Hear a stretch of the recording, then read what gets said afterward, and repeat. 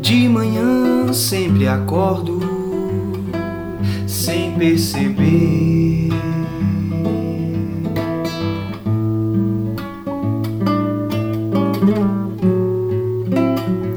que você ainda está ao meu lado, sem me perder.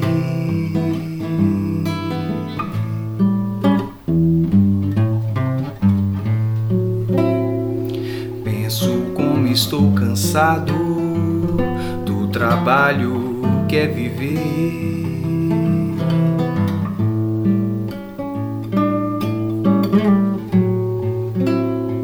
E na fumaça de um cigarro, meu olhar quer transcender.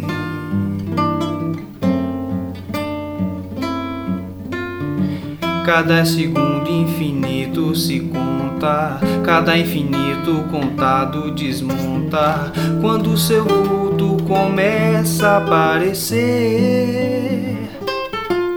Quem será que me ama sem eu me dar conta? Provavelmente você. Provavelmente você.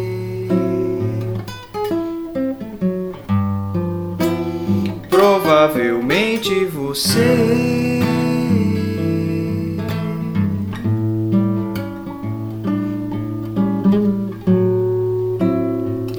Dirigindo o meu carro, vou tentando entender.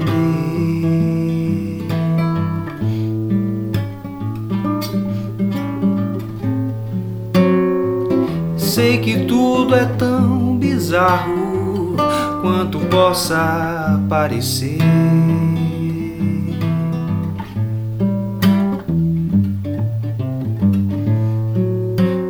Mais um blues toca, eu tiro um sarro, imitando o perfume. Provavelmente você. E nesse instante é que eu me esbarro nas esquinas do prazer.